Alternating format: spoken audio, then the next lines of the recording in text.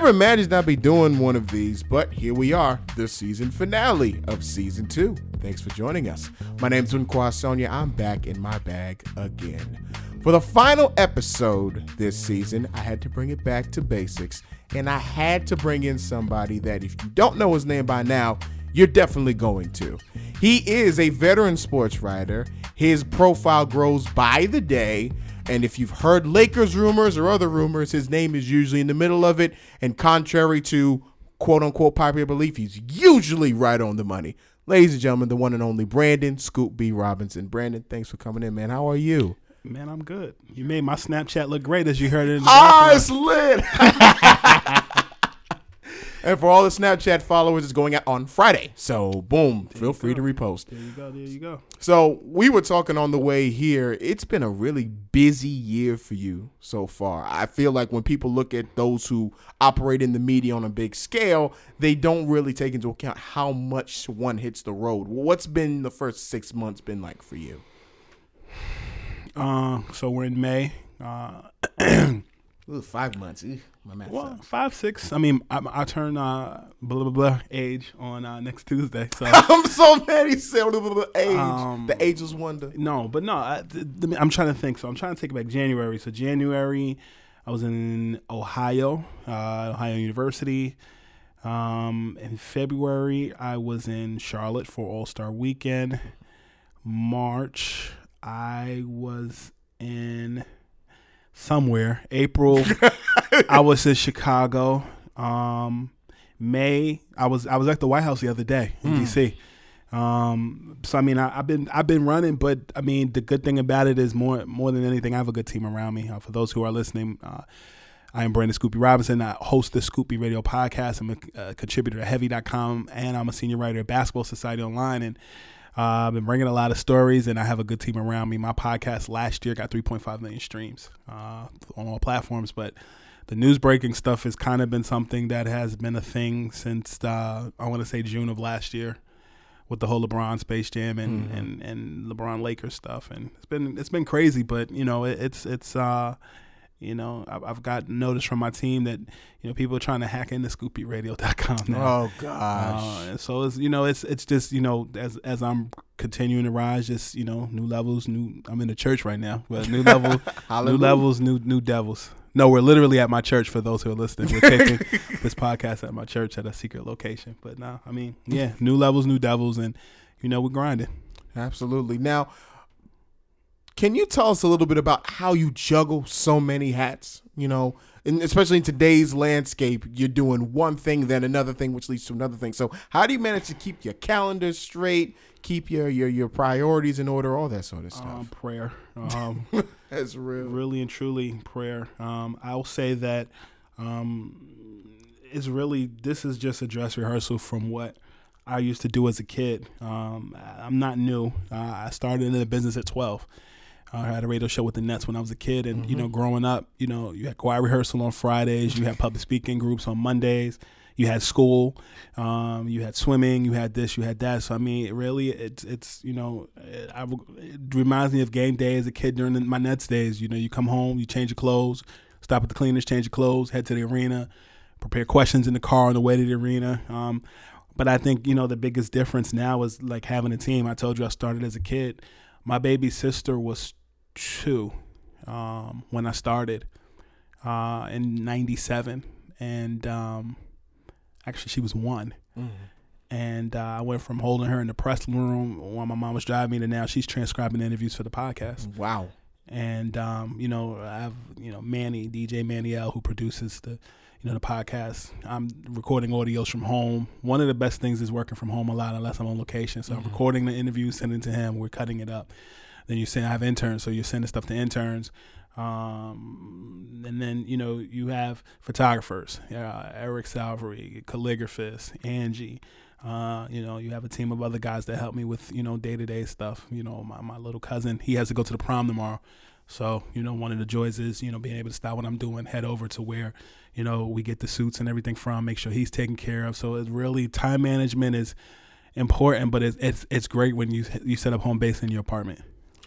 Tell us a little bit about what it means to you to go from hosting that show as a kid to now like being a full grown adult. Do you run into media members that like refer to those days when they talk to you? They either refer or they hate. Been dealing with a lot of that this year. You know, you're dealing with 40-somethings who will say or look at you like, you know, who the hell do you think you are? And I think that my journey has been different because I come at it from an entrepreneurial perspective. Even before I stepped foot in an NBA locker room, I was a kid at 6 years old who ran a cash register. My family owned 2 successful businesses, shoe businesses in Harlem on 125th and Lenox, old Harlem, not new Harlem. And for those who are familiar with Harlem, the building in which the Whole Foods is, we owned that building. Wow. We owned it years ago. My grandfather's, his story in and of itself is a walking testimony and a miracle, in the sense of, you know, grew up in Florida, poor, wanted a better life. Shoe shine stand owner, or rather, before you even owned a shoe shine stand, was shining shoes at Grand Central Station. You know, shining people's shoes that were coming in and out the train, and then, you know, saved his money, opened a shoe shine stand, and then opened a shoe store. And so, you know, that work ethic I learned from, you know, my family. You know, my grandfather did pass away, but, you know, my uncle took over, as well as my late grandmother. My late grandmother worked days. We owned a shoe store and a sneaker store, worked days at the shoe store and sneaker store. And then at night she was a nurse at Rikers Island. Wow. So, I mean, I grew up watching people, you know, grind, and that's just on my mom's side. On my dad's side, my biological father was entrepreneurial. Owned his own marketing business, but then in addition to that, he and my grandmother owned a soul food restaurant in Jersey City, New Jersey. So, you know, approaching journalism from an entrepreneurial perspective is a bit different and similar in the sense of, you know, you go into a store and, you know, you are selling an experience. You know, how you treat people will dictate whether people will come back to you. And, you know, for me, it's kind of cool, you know, at a time when, you know, in the digital space, you know, I finished grad school at Hofstra in 2011. And, you know, the digital space and job cutting and the recession, you know, I saw how brands were, you know, and partnerships with brands was a wave. And, you know, digging back into the archives of watching, you know, the stock room in the sneaker store, or watching just various things, and even the synergy of athletes or celebrities coming into the sneaker store or shoe store. Those relationships and that feel that I had is what I applied into creating, you know, Scoop B Radio, and so that's where we are now.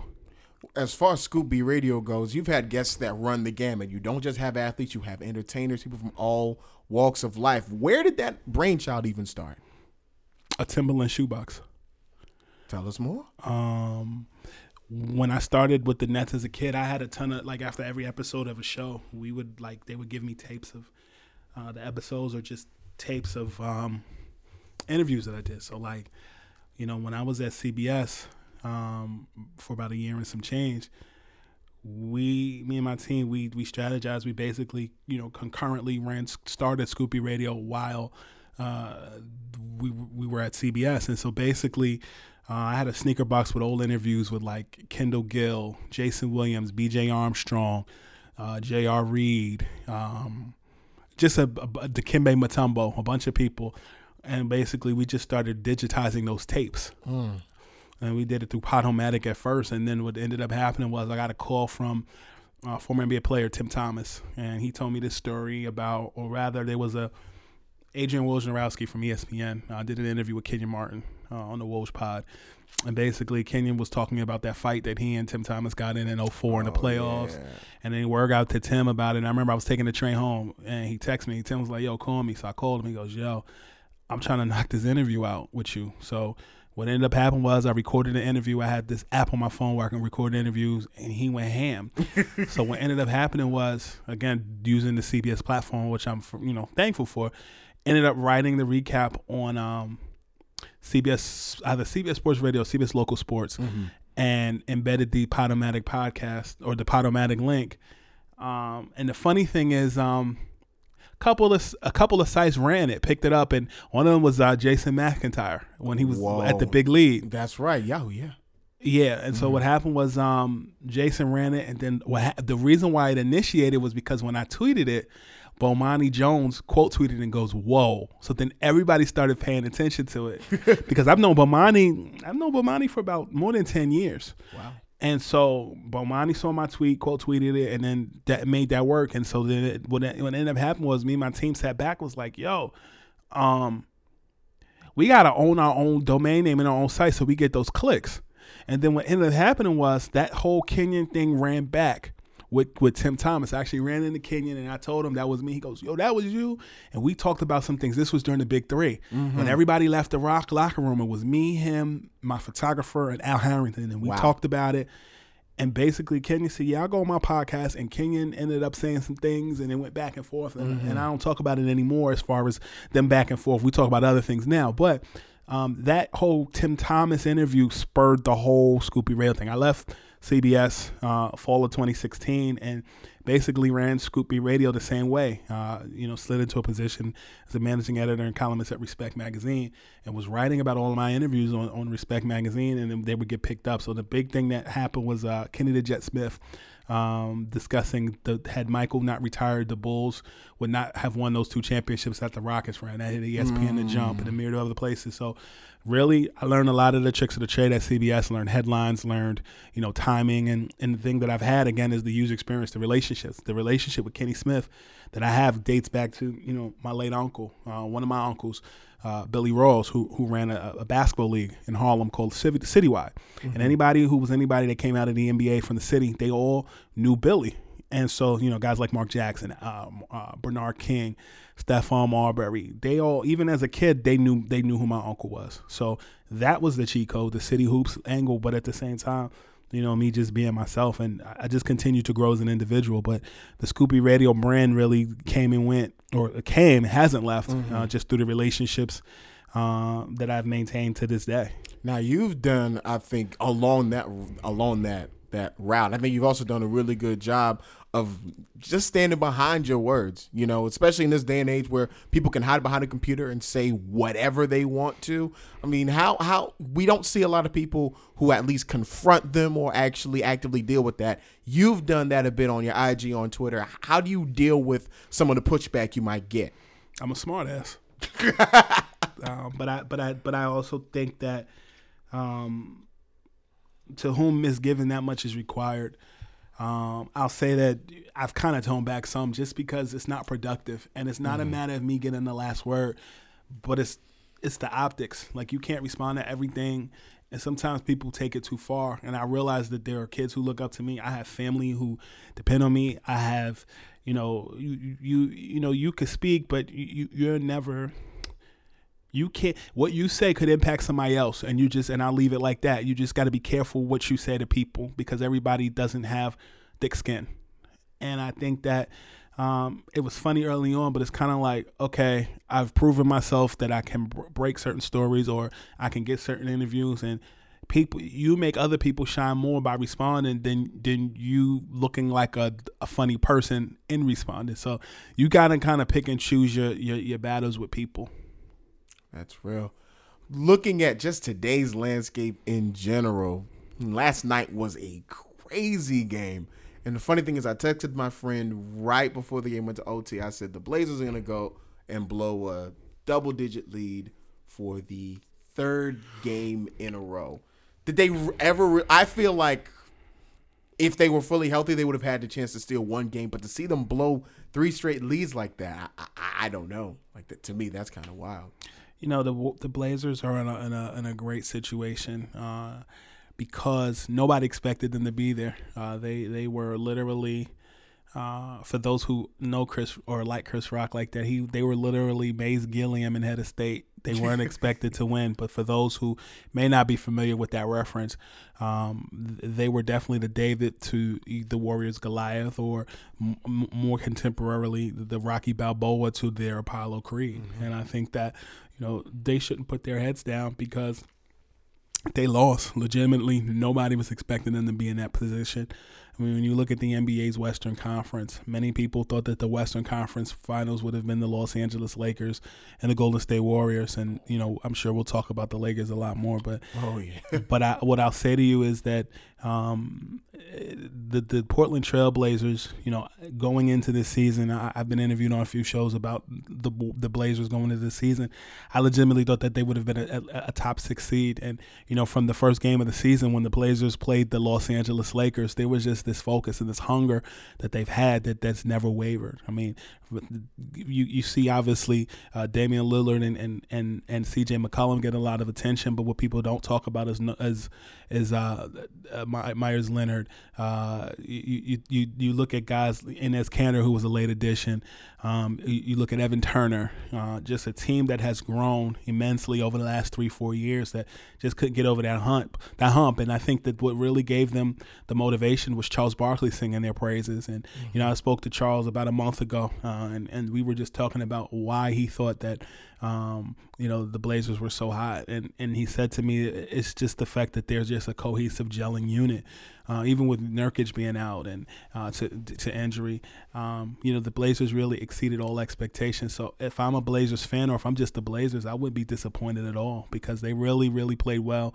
But I think they're like a superstar away from something great, even not necessarily a superstar. Like, I really think that if Carmelo Anthony went to the Blazers, they would have at least taken the Warriors to 6 games. Mm-hmm. That's definitely fair. Looking at the Eastern Conference, it's been a lot of fun just watching all these teams dog it out, and I'm pretty sure everyone is just assuming that the Warriors are going to do to whoever wins the East with what they did with the Blazers, which I think is misguided too. Mm-hmm. But this finals between, at least the conference finals between Kawhi and Toronto and Giannis, it's insane to me.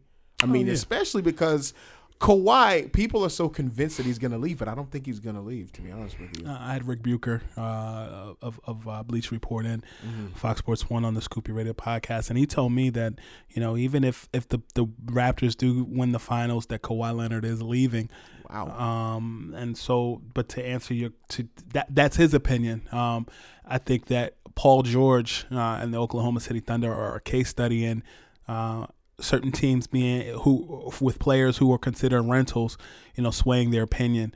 Chris Broussard reported a couple days ago that the Brooklyn Nets have interest in Anthony Davis, something that I was tweeting about on January 31st. Mm-hmm. And what I'll share with you is, suppose that the Nets do get Anthony Davis, they'd have to do a lot of swaying and convincing, particularly if, he brings Kyrie Irving with him. And so, to go back to your question specifically about Kawhi Leonard, many people thought that the trade that brought Kawhi Leonard from the Spurs to the Toronto Raptors would signal that, LeBron James leaving the NBA's Eastern Conference would be a no conflict trail to the NBA Finals, and I think the Milwaukee Bucks have had something to say about that. But the funny thing about the Milwaukee Bucks is this: when you look at the Milwaukee Bucks, I thought they had it last season. And I mean, when you look at not just Giannis Antetokounmpo, but the supporting cast that he has in Eric Bledsoe, George Hill. George Hill obviously wasn't on that team last year. Came from Cleveland. But when you look at just who they had on their team, you just saw this cohesive unit, this gelling, similar to the gelling that the Portland Trailblazers have had, just guys sticking in, and locking in.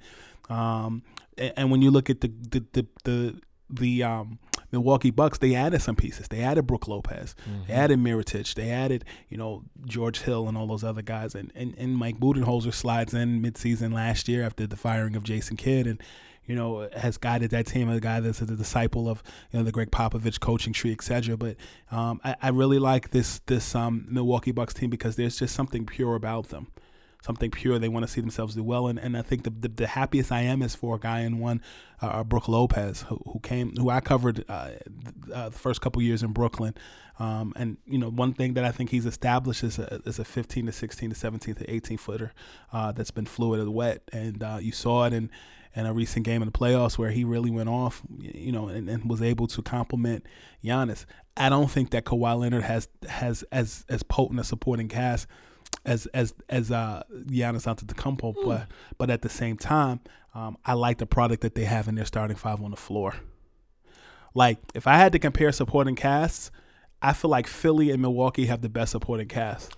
I give you that. But Milwaukee just is more fluid and more consistent. I'll give you that for sure. The thing that kind of weirded me out about Philadelphia in general, I felt like they didn't know who their number one option was until it was too late. Because you have Butler take the ball on the wing, but when I've seen them play, I think Embiid is really their number one, and I think he makes everything go. But it took them a while to figure that out. It's funny, I have Philadelphia 76ers show. But I mean, when you look at the 76ers, I think the issue that the Sixers have is I think Jimmy Butler is in a better position in Philadelphia than he was in Milwaukee. Oh, 100%. Excuse me, and with Minnesota. 100%. Because I think that just Joel Embiid and Ben Simmons are a lot more mature, and they're also in an East Coast market.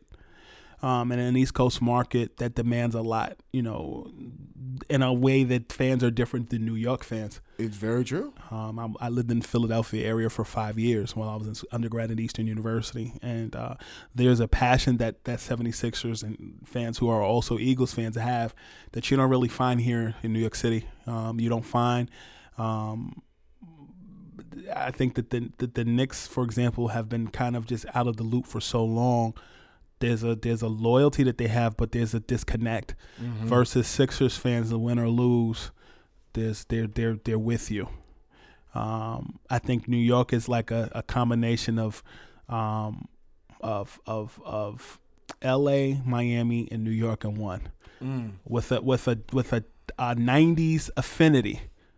The era of Ewing, the era of Starks, Oakley, Charles Smith. But early Allen Houston. Earlier. Right. But I think when you look at Philadelphia, to go back to your initial question, I feel like, I think you have to figure out whose team it is. But bigger than that, I think that there is a three-headed monster. Like, if Jimmy leaves, does that mean Tobias is going to stay? No. So you're kind of back at square one. Ben Simmons, is he going to work on his jumper? That's been a thing. But, I feel like people make a lot about that jumper. I think that when you look at them in the Sixers, particularly in the playoffs, there was a lot of times that Ben Simmons played off the ball and and he was efficient in the post with Jimmy directing traffic. So if you're in Philadelphia, you keep them together, it sounds like. It sounds like it, but I had Chris Broussard on the Scoopy Radio podcast earlier this year, and he shared with me, he said, listen, if the Sixers offer Jimmy Butler a $190 million contract, he's staying. Okay. I think that he's in a good situation where as he's getting older, he has young guys that he can blend with because he's not going to always be that guy every game. But I remember when Jimmy first came to Philly, like, he was on early on. Yes, he was consistent. He's been hurt off and on, but he's been on. When he's on, he's on. It was so weird that whole saga with him in Minnesota, and people, particularly Colin Cowherd, were one of the first to say, oh, he's doing it because he wants to be the man somewhere else, because he wants to always be on the ball. And I didn't quite agree with, his characterization of that. But what do you make of this age where it seems like everybody wants to be the number one option? I think it's a sign of the times. I think that often people looked at Jimmy as if he's quote unquote not elite, and I feel like those elite characterizations sometimes can be misleading. And I'll use this example. You look at the Super Bowl a couple of years ago. Mm-hmm. Everybody was drunk off the Tom Brady Kool-Aid beating the Philadelphia Eagles. And it took Nick Foles and a couple other guys on that Eagles team to show the America that, it doesn't always have to be, a white jersey with no stains on it. Sometimes you got to get down and dirty. Mm-hmm. And I think that Rock Bottom, I tweeted this the other day, Rock Bottom has shown true character more than privilege ever will. And I think when you look at the situation with with Jimmy Butler, I think Jimmy Butler is a guy that you want, a guy that's going to be rah-rah and bring it every night. I don't necessarily think it's fair to always look at players who have to just be, clean all the time and think that those guys just have to shut up and play basketball. I think when you look at When you look at what the Philadelphia 76ers did this year, they actually exceeded expectations to get to the second round.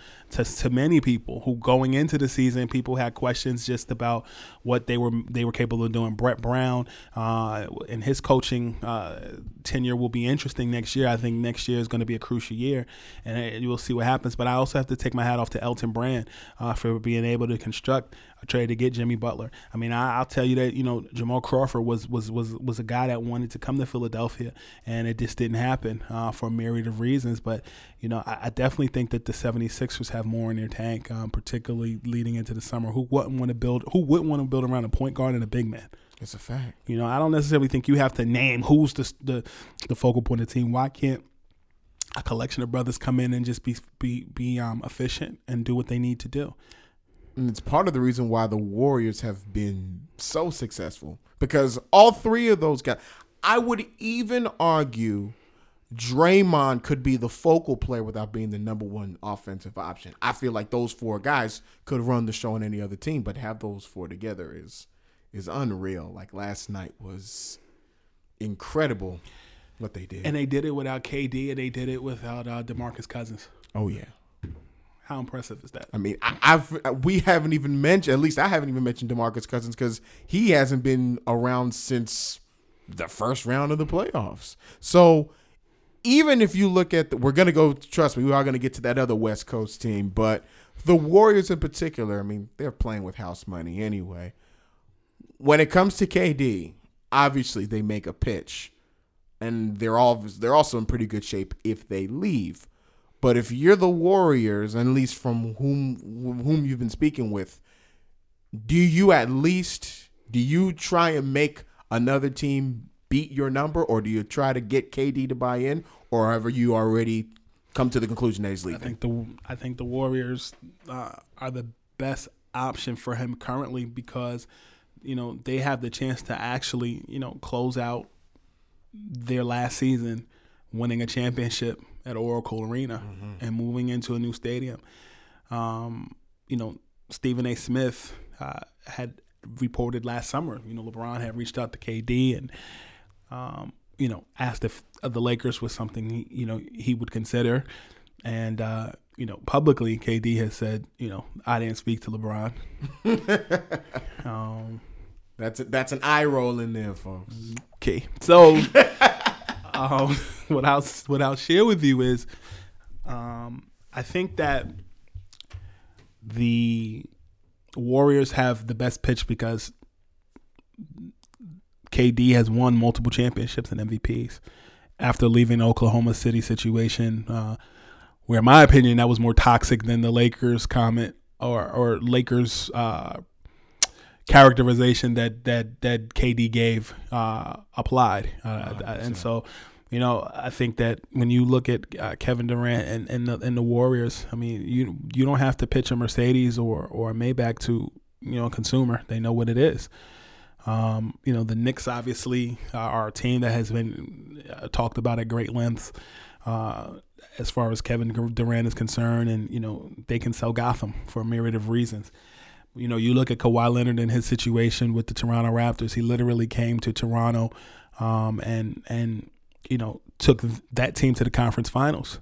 And when you look at KD and the Knicks, it's plausible he could do the same thing depending on, what is on paper. I've gone on record and said that the Los Angeles Lakers was a team of interest for, Kevin Durant, and, have heard a myriad of things within the last 2 days just about the questions that the Lakers have concerning injuries and concerning, that injury that he sustained in the playoffs, whether it's more serious, kind of a situation like LeBron in the groin, right. More serious than was being reported. And you even saw that with, Paul George, as I reported that there was a rotator cuff tear in March. And so, these injuries, a lot of these teams are now, being real tight-lipped about things of that right. sort. So, things change. LeBron and KD's injuries this season are a case study on, PR and how much is being reported. So, based off the information that I've been told, I can tell you that, that the Lakers have some apprehension about Kevin Durant. Okay. Speaking of the Lakers, it's been an interesting year in the bright lights big cities on the West Coast. What's your overall takeaway of this season? I mean, obviously they were picked even to win upwards of 50 games this year. That was another eye roll in there, folks. If you were to grade the season for them, I wouldn't imagine being any higher than a B. If that, what would you grade them? A D. Oof, sounds pretty accurate to me. Yeah. And I think it really started with the groin injury on Christmas Day. And to be honest with you, the construction of that team in the offseason. I mean, you added Lance Stevenson, you added Rajon Rondo, you added Michael Beasley, and then you got rid of Michael Beasley. And, there were some questions about that. But the one thing that I really was impressed with, and he doesn't play on this team anymore, was the improvement, or at least the world paying attention to one Ivica Zubac, who's now a member of the Los Angeles Clippers. And, he really caught my attention. Croatian 7-footer on Christmas Day. He really held it down after LeBron was carried off the floor on Christmas. And, unfortunately, was moved down the hall to the Los Angeles. I've always wanted to say that, but yeah, down the hall to I'll say it again, the Los Angeles Clippers. And I think that when you look at the Lakers this season, the LeBron thing changed the trajectory, but so did the Anthony Davis trade rumors. I can tell you just that ended up making Dell Demps the fall guy, and ultimately cost Magic Johnson leaving on the Lakers side, Dell Demps being fired, and having to bring up Danny Ferry's name again as the acting person in charge over there in New Orleans. Now David Griffin is in charge over there. But, when you look at that Anthony Davis situation, there's a lot of just back and forth in the Lakers front office. Rob Pelinka and Magic Johnson were not on the same page. And LeBron James does feel stuck, and I'll share with you that there were talks within the organization of potentially trading LeBron James. Stephen A. Smith kind of hit it on the head like a couple of weeks ago, and I replied on Twitter and said he's not lying. I was hearing names like the Denver Nuggets. I was hearing things of the sort where the Lakers were considering trying to find a way to ship him to Cleveland. I had heard things of that sort as well. So. That Lakers organization, I'm glad that, Jason Kidd is in there as an assistant coach. But, Magic and Jason have been talking since November. Mm-hmm. I remember seeing you post about that as well, because you had always said that his name was in the carousel to replace Luke Walton, because Luke Walton wasn't going to make it past this year. It was Jason Kidd and Mark Jackson. So how did Jason Kidd end up being the associate head coach instead of being the head coach? From people that I spoke with, I mean, this is what I'll say.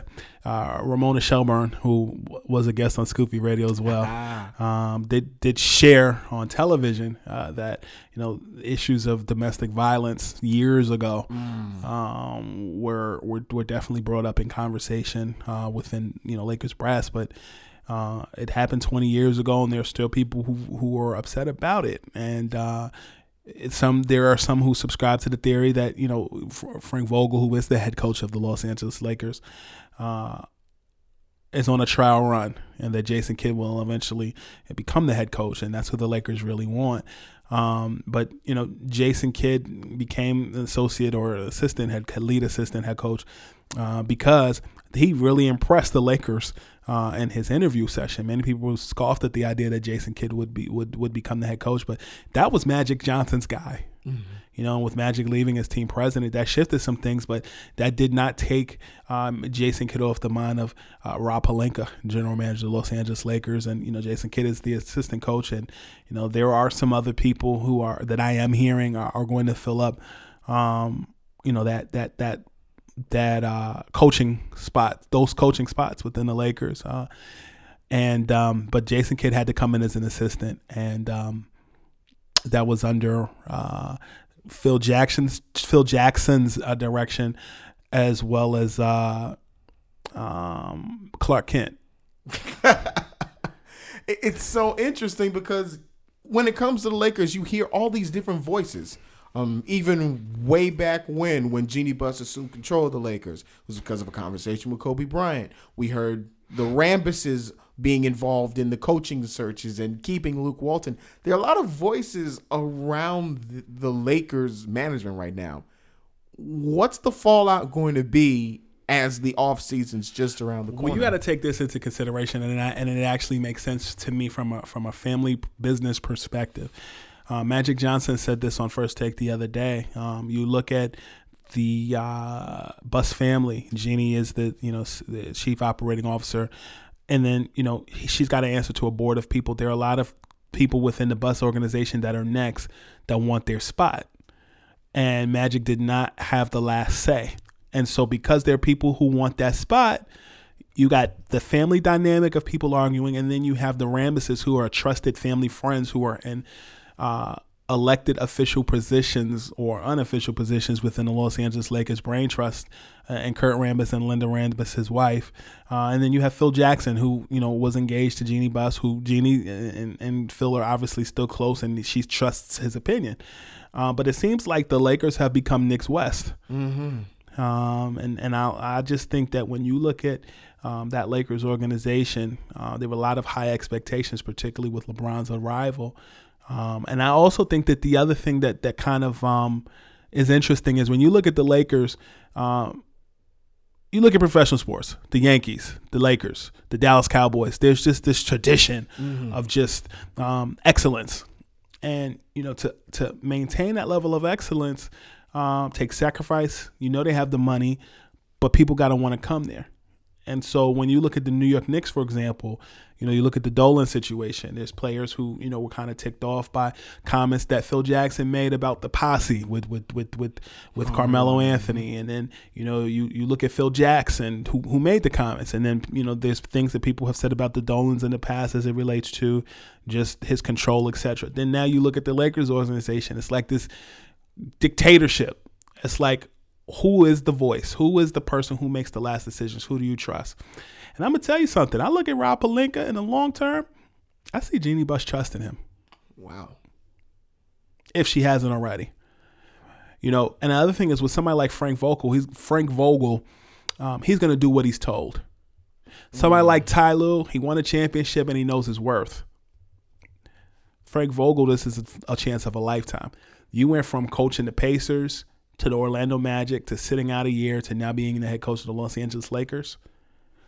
That's a come up. That's a crazy come up when you think about it. Oof, that's a testimony in itself. But back to regular life. It's very interesting because if we can go to baseball quite briefly, just like Rob Pelinka, Brody Van Wagner went from being an agent to being the GM of a team. A lot of conflicting interests there. We'll touch the Mets if we can very briefly and definitely toward the end. But for somebody like Rob Pelinka, who didn't have great relationships with other agents either, what do you think are some of the hang-ups that really came with this being his first year as GM? Well, I think when you look at Rob Pelinka, he didn't necessarily have great relationships with other agents. But because you're a former agent, you have relationships with general managers, team presidents, and more, which means what? You have the ability to make trades. You have the ability to know the inner workings of everything.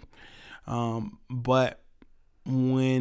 I think Rob Pelinka, when you look at his situation, I mean, he played in the Fab Five with Jalen, Chris Webber and Juwan Howard. Mm-hmm. And so he has some credibility to people in that regard. But I also think, so I use this example often. I went to Michael Jordan's party at All-Star Weekend. Mm-hmm. And, I mean, it was a room full of everybody. You name it, they were there. Russell Westbrook, Paul George, Fat Joe, Fabulous, Grant Hill, Mark Cuban, Nikola Vucevic, Elton Brand, Stephen A. Smith. Wow. And so these parties, while they're, obviously you can get your eat and your drink on, the food was amazing. You're using those opportunities to build relationships. Mm-hmm. On a personal note, Elton Brand knew who I was from my tweets. And, we had a private conversation. We exchanged contact info and we've been in touch. But those parties a lot of those parties, at least before when the trading deadline was after All-Star Weekend, people were constructing trades at those parties. Of course. So when I looked in that room and I saw Rob Pelinka, who was there, I look in the room, he's talking to Mark Cuban, he's talking to Grant Hill, he's talking to Dirk Nowitzki. Okay, so that means he must have a relationship with the people that are connected to Dallas. Mm-hmm. Like, even if you don't know him, they know who you are by face and more. I talked to Rob Pelinka, and I said to him, I'm sorry that things didn't go your way. I hope that, things do continue to or start to move in a certain direction. But he may not have relationships with other agents, but he obviously knows who are the power players with other teams. I just named 2 team executives, Elton Brand, 76ers, Mark Cuban, owner of the Dallas Mavericks. So, I think when there were talks about just Rob Pelinka and Magic Johnson's inability to get anything done with the Pelicans. I can tell you that in theory, the trade was complete. Oh, but the thing is, the trade between the Lakers and the Pelicans there was a completed agreement in principle, but Dell Demps has to walk that to the brain trust of the Pelicans, the Benson family, versus Magic. He could say he had the exactly. So you're looking at a situation now. Okay, Rob Pelinka. Now Magic Johnson's not here. How do I, make those things happen? That's going to be interesting, because if you're seeing Magic Johnson on First Take discrediting Rob Pelinka in an interview, you can probably best and believe that there are going to be teams or the organizations that are going to look at him and like, can I trust him? Mm-hmm. Those are the things you wonder. I didn't expect Magic to be as candid as he was. Magic Johnson was more candid on First Take than Kyrie Irving was on First Take. That's a fact. That's a whole fact. And then I want to go back to their dynamic very, very quickly. It very much seems like even if Pelinka builds it, Magic is your closer. Mm-hmm. So now if Pelinka is by himself, are the Lakers in a position where they let Pelinka act as his own closer, start and finish? Or do they make the call to somebody like a Kobe Bryant even to come in and try it? It's possible, but it's interesting you bring that up, because I think that the Lakers actually have a good infrastructure if you think about it, right? Let me hear it. So you hire Jason Kidd as an assistant coach. Jason Kidd has played basketball games. He's played in the Olympics with LeBron. He knows KD. He knows Giannis because he coached him, right? Okay. Rob Pelinka, we know what he can do, or we know that him as the general manager, what he's capable of doing. But then Magic Johnson leaves as team president, and Magic Johnson is Magic Johnson. I'm more scared of Magic Johnson as the independent contractor than I am as Magic Johnson as the team president. Because of the damage that he can do? Or because of just that's untraceable. Persona? Because Magic Johnson is now Magic Johnson, Los Angeles Lakers Hall of Famer Magic Johnson, not team president Magic Johnson. Which means his words carry more weight. They carry more weight, and he can do things and make things happen. I think Magic Johnson at this stage of the game is more effective as Magic Johnson, the Hall of Famer and the figurehead, than he is Magic Johnson, the team president. And I also just think that sometimes mainstream America has a problem with an unspoken or for an outspoken black man in Magic Johnson who owns his own businesses and doesn't need the team. The team needs him. That's a fact. And I'll add, and unrelated to that situation because those situations are different, but I remember when Carmelo Anthony came to the New York Knicks, there were middlemen who communicated with him about his desire. And one of them is an NBA Hall of Famer, and the other one was Spike Lee. Oh, okay. So I think that sometimes I think that the Lakers are being underestimated as it comes to their firepower in those relationships. Because, the Lakers can sell history. They have LeBron James on their side. If you check out my column at Basketball Society Online, I will tell you that as I kind of touched on it today, that the Lakers have concerns about Kevin Durant's injury, and their focus is, or rather, Kevin Durant is their top priority, but their focus right now is both Kawhi Leonard and Kyrie Irving, and I just think that it's going to be interesting this summer what the Lakers can do, particularly because Kawhi, from all accounts, there was discussion between the Spurs and the Lakers about making it happen, and there was no dice. And Anthony Davis was a repeat of that. Was it just, and I know you talked about walking it down to the Brain Trust where Dell Demps was concerned. It's just an overall, we're not trading with you because you're the Lakers or because they didn't like the front office? Combination of both. And what I'll tell you is when you look at the Los Angeles Lakers now, the difference between the Lakers now and maybe in February is Brandon Ingram's blood clots. Mm-hmm. That changed the trajectory as well. And then, you look at the Knicks. I could tell you that the Knicks, a couple things. One, in January, I think it was January 15th or January 18th, I had discussed a trade that that the Dallas Mavericks and the Knicks were discussing that involved Frankie Ntilikina, Courtney Lee, as well as Tim Hardaway Jr. going to the Dallas Mavericks in exchange for Dennis Smith Jr. And that was a trade that was discussed and ended up happening, I believe, the 28th of January. And what changed in that aspect was Porzingis. I didn't have any intel on Porzingis because that trade was literally commenced right after Porzingis met with the Knicks and requested a trade. So I was off on the Porzingis part because I didn't have that intel, and I just began discussing that trade when Dennis Smith had gotten into it with Rick Carlisle in Dallas. My source had shared with me just that intimated that conversation that they had. But what I can share with you is another trade that the Knicks had discussed was a framework of Mitchell Robinson, Kevin Knox, and Alonzo Trier in exchange for Anthony Davis. Oh. And so now you're seeing Ian Begley and others like Shams Charania discussing that trade now. But that was something that was discussed. A lot of these trades that you're hearing discussed now was stuff that was being discussed before the trade deadline. And so when you look at the Lakers are going to try to revisit that same trade. But now Brandon Ingram is damaged goods.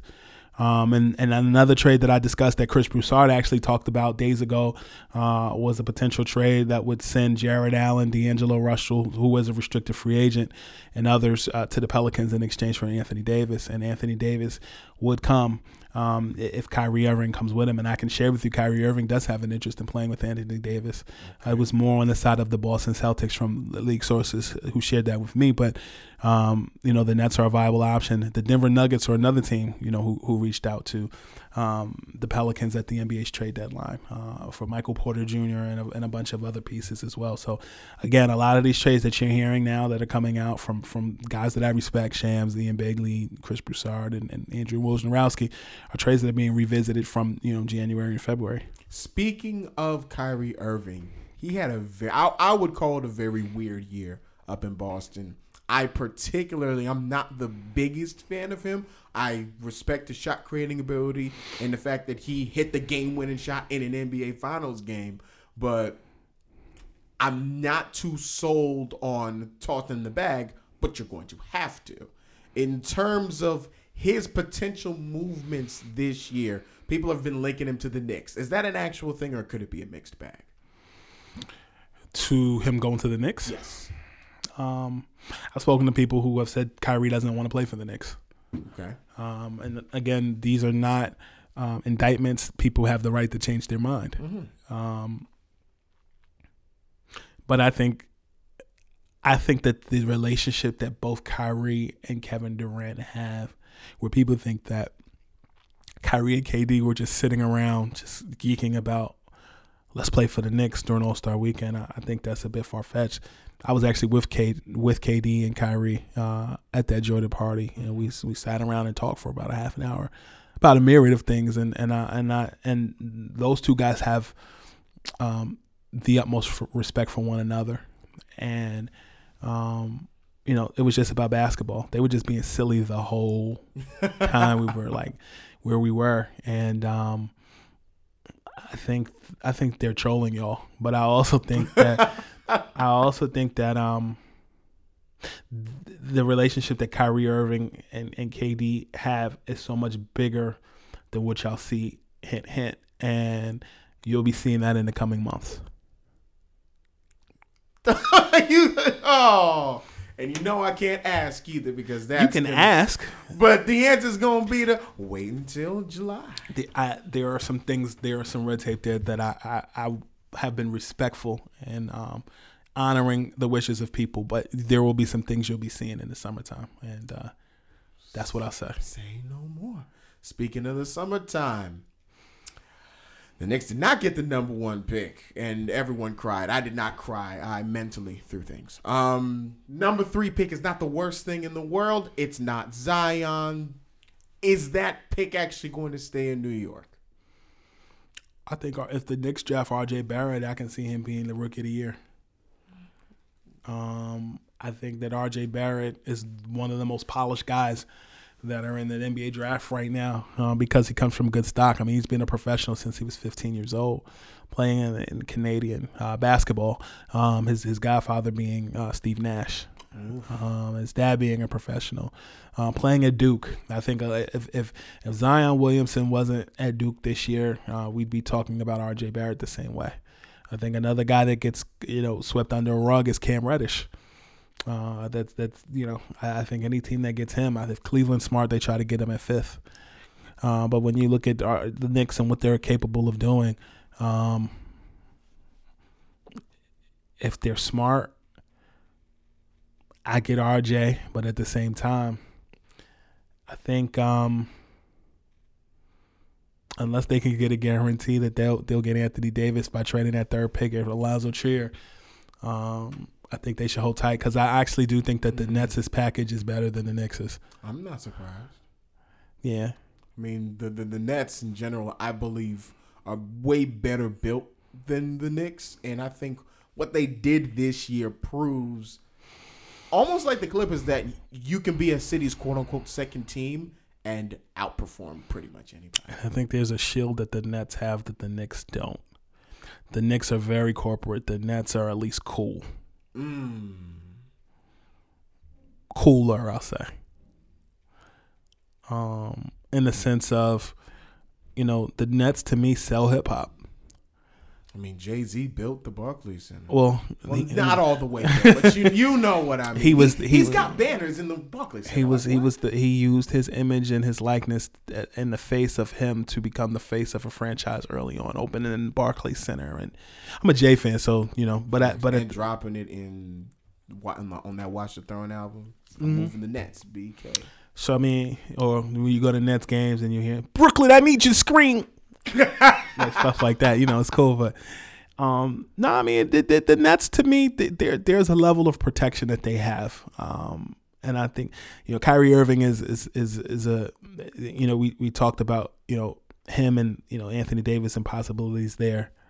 I'll say that he's a native of West Orange, New Jersey. He grew up watching Jason Kidd, and when Jason was hired as the head coach of the Nets in 2013, he told me it was a privilege and an honor, to watch him play. He grew up going to the Continental Airlines Arena, Izod Center, and watching Richard Jefferson, Kenyon Martin, Jason Kidd, do their thing, and I think the Nets. Many people talk about the Lakers. There's pressure playing at home though. Let's not pretend like there's pressure. Kyrie split time between New York and New Jersey. His dad's from the South Bronx. His godfather is Rod Strickland. And at the same time, there's pressure of being home. You got to fulfill people's ticket requests. You got to be here. You got to be there. Boston is an Amtrak ride a little further north. Even LA is a plane ride away. And I think another team that gets lost in the translation legitimately is the Phoenix Suns. Ooh. Even though they've changed coaches, what is it, the second straight year that they've changed coaches? Yeah, but you got Monty Williams. Monty Williams, to me, was on his way up the trajectory before that car crash that killed his family. Back in I think 2015, and then he kind of fell back and became an assistant coach with the Philadelphia 76ers, and people knew he was gonna take that time that he needed and then work his way back up into the coaching ranks. But I think Phoenix is a team that a lot of people are sleeping on, and there's not a lot of pressure on Kyrie Irving if he goes to Phoenix. It's kind of like when Jason Kidd ended up going to Milwaukee. At first, there was no pressure for him to win right away. 2014, but come 2019, we talking championships now. Exactly. So it's I think Phoenix is in a situation where there's no pressure, and that's a team you should be paying attention to. So if you call yourself a seasoned basketball fan, and you might almost be waiting for the season to be over if you're assuming that the Warriors are just going to take the chip. what are 2 or 3 things worth paying attention to in the off season? in the off season? Where KD is going will dictate where everybody else is going. And I think you kind of saw that last summer with LeBron. I think where LeBron went and where Boogie Cousins went dictated what everybody else was doing. Because remember, everybody was crying about Boogie. I think LeBron's impact was more important than Boogie's, and Boogie's still going to probably, or it's possible, I won't say probably, it's possible he can win a ring and raise his value. So that's one. KD is one. 2, I say this is 2 and 2A. What the Brooklyn Nets are going to do and what the Chicago Bulls are going to do. Because I see a situation in the draft where both teams could make some draft day splash that will set the tone for July 1st. And Chicago has a young team that they're like a point guard away. You know, as much as, you know, I know Orlando was interested in Lonzo Ball heavily. And also the Chicago Bulls have been interested in him. And when you look at the Chicago Bulls, you know, you have Larry Marketing, you have Wendell Carter Jr. Zach LaVine. You have Zach LaVine and more, which they'll be guest starring on Scoop B Radio after the NBA Finals. But you will start to see Chicago making some moves at the because I think they're 7th in the draft. I think the Chicago Bulls are going to be heavy players come draft time in the offseason. But, you know, I think, you know, what happens with Lonzo Ball will be a domino effect. Could he go to the Bulls? You know, there's been talk that D'Angelo Russell could go to the Orlando Magic. I think Orlando was a point guard away from, you know, making something, you know, plausible and make something legitimately happen. So I really do think, to answer your question, where KD goes will be the domino effect, and also what the Brooklyn Nets and the Chicago Bulls do in the offseason will have a residual effect draft time all the way up to NBA free agency. So, to wrap up at least my season, because it was really a pleasure to do this every 2 weeks. Thank you all for listening. We know that this man has a plethora of stuff to kick off this month. Tell the people where they can find you and what's next on the pipeline for you. So first and foremost, make sure to subscribe, or rather, first of all, follow me on Twitter at ScoopB. That's SCOOP, letter B. You can also follow me on Instagram and Snapchat at Scoop_B. And please also make sure to subscribe to the Scoop B Radio podcast. It's available on Apple Podcasts, Google Play, TuneIn app, Stitcher app, or simply by visiting ScoopBRadio.com. We've had anybody from Charles Barkley, Kenny the Jet Smith, Jamal Crawford, my boy Tim Thomas, another return, and also, you know, people like Susan Bennett, the voice of Siri, DJ Khaled, Mark Cuban, and more. So, you know, Scoop B Radio is really a time capsule. Started in a Timberland shoebox, and then it's prime time. It's been mentioned on places like CBS, Complex, Bleacher Report, New York Daily News, or New York Post, and more. So just continue to support and pay attention to a lot of things that are going to be happening during the summer. Also got to mention Zenni Optical. I'm a proud wearer of Zenni Optical. They're also the sponsor of the Chicago Bulls. I don't wear glasses. No, I don't. Wait, seriously? So these are not prescription glasses I'm wearing. I'm so jealous right now because I'm blind. Zenni Optical. I actually wear them for style. And because when I was grinding, I don't sleep a lot, so I use these glasses as a detractor from the bags under my eyes. I see. And Zenni Optical, the reason why I actually do wear them is because I like their protection from blue rays. You know, I'm on the computer, I'm on the phone, or I'm looking at the phone. I'm you know, in all these different climates, even on a plane. You want to protect your eyes, so I use them for those purposes, and not just because they pay me to wear the glasses, but actually because I remember going to the mall and just buying the $5 glasses, nerd glasses at the stand, and you know, it's been a part of my trademark. Like, I actually have my nickname etched on them. Hold on, I'm taking a picture while taping. So I mean, at the end of the day, Zenni Optical has definitely been the past year has been a part of my lifestyle, and I'm like the liaison or the connector between the Bulls and the glasses company, and you'll be seeing a lot of my content coming in the summer with Zenni Optical branded stuff. So it'll be interesting for you guys to check that out. You gotta check it out. It'll be on ScoopyRadio.com. Perfect. Wow. What a journey, what a year, what a time. For my follow-up, for my ending and whatnot, you can follow me on Twitter @N_ASONYE. The podcast and all of the archives will be available on Anchor, on Spotify, and on Apple Podcasts. It's really been a ride. It has really been a ride. Scoop, thank you for coming in. Thank you for taking the time out. It's been an absolute pleasure. Thanks for having me, my brother. That's a fact. To everyone who's followed along for this season, there is a season 3. I will give you more details because I got a couple things in the works too. But more on that when the time comes. Remember, on Twitter, N_ASONYE. That's also the same for the Instagram. Take care. Be good. Season 3 will come next year. Have a great one and enjoy the summer. Please stay out of trouble.